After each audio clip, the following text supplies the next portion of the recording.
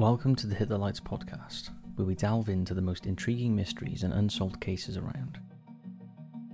Today we're looking at the baffling disappearance of 39-year-old Dr. James McGrogan, an experienced outdoorsman who vanished without a trace in March 2014 during a backcountry adventure.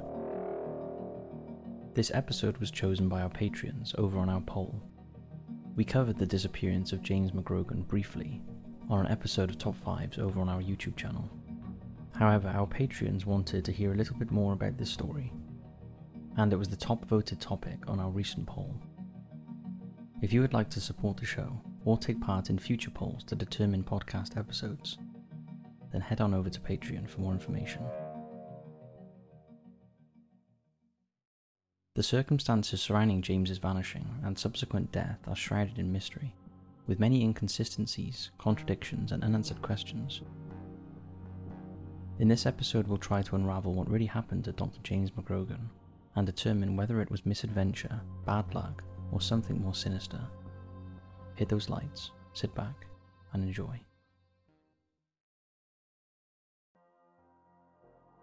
James, or Jim as he was known, was born and raised in Chesterton, Indiana. He was married with 2 young children. After working in Wisconsin, Jim had recently returned to Indiana, where he took up a position as a doctor in the emergency department of St. Joseph Regional Medical Center in Mishawaka. Jim was known as a smart, hard-working man and an adept outdoorsman who liked hiking and exploring nature. In March 2014, Jim was visiting Vail, a small town at the base of Vail Mountain Ski Resort, set within the White River National Forest in Colorado.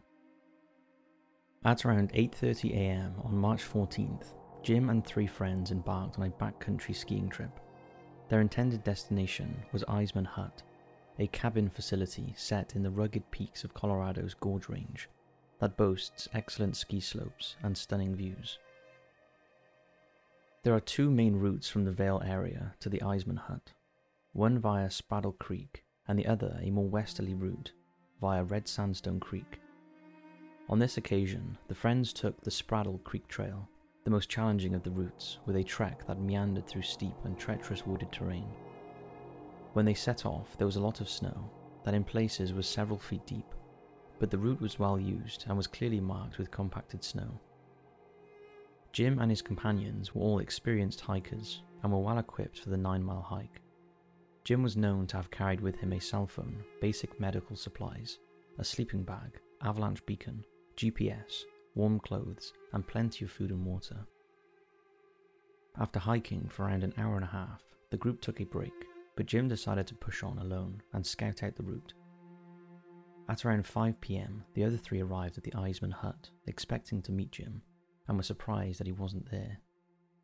Concerned for his welfare, they immediately began searching for him and contacted the Eagle County Sheriff's Office. Vail Mountain Rescue and other groups launched a search. However, to start with, they were not overly concerned, as they knew Jim was well equipped with food, water, and warm clothing, and was more than capable of looking after himself, even in extreme conditions. Over the next 5 days, an extensive search was carried out, with teams on foot with dogs, in helicopters and snowmobiles. However, no sign of Jim was found. Crews spent more than 1,000 hours scouring an 18 square mile area, until eventually on March 18th, bad weather prompted authorities to end the operation. The extensive search failed to find any sign of Jim, despite snow in the area, which would have indicated if someone was hiking or skiing off trail. It was established that Jim's active cell phone pinged once on the day he went missing, before going dead. On April 3rd, 20 days after he vanished, Jim's body was found by a group who was skiing near the Booth Falls area, about 4.5 miles east of the Eisman Hut. His body was discovered at an elevation of 11,700 feet, which was puzzling, as it was much higher than the trail he was hiking. Even more baffling was the fact that his backpack, containing food, water, and a GPS device, was found nearby, seemingly untouched. His frozen corpse was located on top of an ice sheet below Booth Falls. He was found wearing his helmet, no coat, no gloves, and very strangely no boots. Jim's snowboard was also found nearby, but there was no sign of his boots. The body was recovered, and Eagle County coroner Cara Bettis confirmed that it had been formally identified as Jim. On April 7, 2014, the coroner stated that James McGrogan died of multiple injuries, including head and chest trauma and a broken femur. His death was ruled an accident. However, there are many who believe it wasn't as clear-cut as that, and there are several unanswered questions. Perhaps the first question is, why did he go off on his own and leave the rest of his group behind? This seems like a strange decision for an experienced hiker. They had only been hiking for less than 2 hours and were making good time. The weather was mild, and although it had started to snow and was a bit colder than when they set off, the snow wasn't landing and there was no concerns about the conditions, so there was no benefit of Jim taking off alone. In fact, it's known that his friends were a little irritated that he had gone off but just left him to it, figuring they would catch up with him later. And as the route was clearly marked with compacted snow, they had no worries about his safety. What was also puzzling is how wildly off course Jim ended up. He hiked 12 to 14 miles in total, or 4.5 miles as the crow flies, in a different direction from his intended destination. He strayed so far off the trail that he would have drifted into deep snow that was up to 8 feet in places. It seems impossible for a man who was so experienced and well prepared to get so lost, and if he did, why did he not use his fully functional cell phone, GPS tracker, or avalanche beacon to seek help? When it was realised Jim was missing and a search was launched, there didn't appear to be any indication Jim had veered off his intended route. However, surely there would have been clear prints in the deep snow leading off the main trail, showing what route he took. But there was nothing, and rescue dogs failed to pick up a scent anywhere along the route. The location Jim was eventually found in was so puzzling, as it was not only in the opposite direction of the trail and at a higher elevation, but it had also been searched with no success during the first few days after he went missing, causing some to believe he died somewhere else and his body was moved. He had a broken femur, so it would have been impossible for him to have reached where he was unaided if he had fallen elsewhere. Where his body lay was also strange. Reports say it was found in an icefall under Booth Falls. However, his corpse wasn't actually under Booth Falls but nearby, and there was no indication he had fallen into water, as it was frozen, and if he had fallen over the falls, his body would not have been in the position it was found. It was too far away. The cause of death was determined to be multiple injuries due to a fall, but his injuries, although serious, didn't seem to indicate a fall from a great height. So the question remains, how did he get the injuries? He was found with his helmet on, which appeared undamaged, raising the question of how did he sustain the head trauma. The location he was found was in sight of the town of Vale, so it wasn't completely isolated, so why didn't he use his cell phone or activate his beacon? If we assume the area was searched, as well as other areas along Jim's route, where was he for the 20 days before he was rescued? It's of course possible that Dr. McGrogan's death was a tragic accident, that he became disorientated and lost his way, eventually wandering off the trail and into the treacherous terrain where he fell to his death.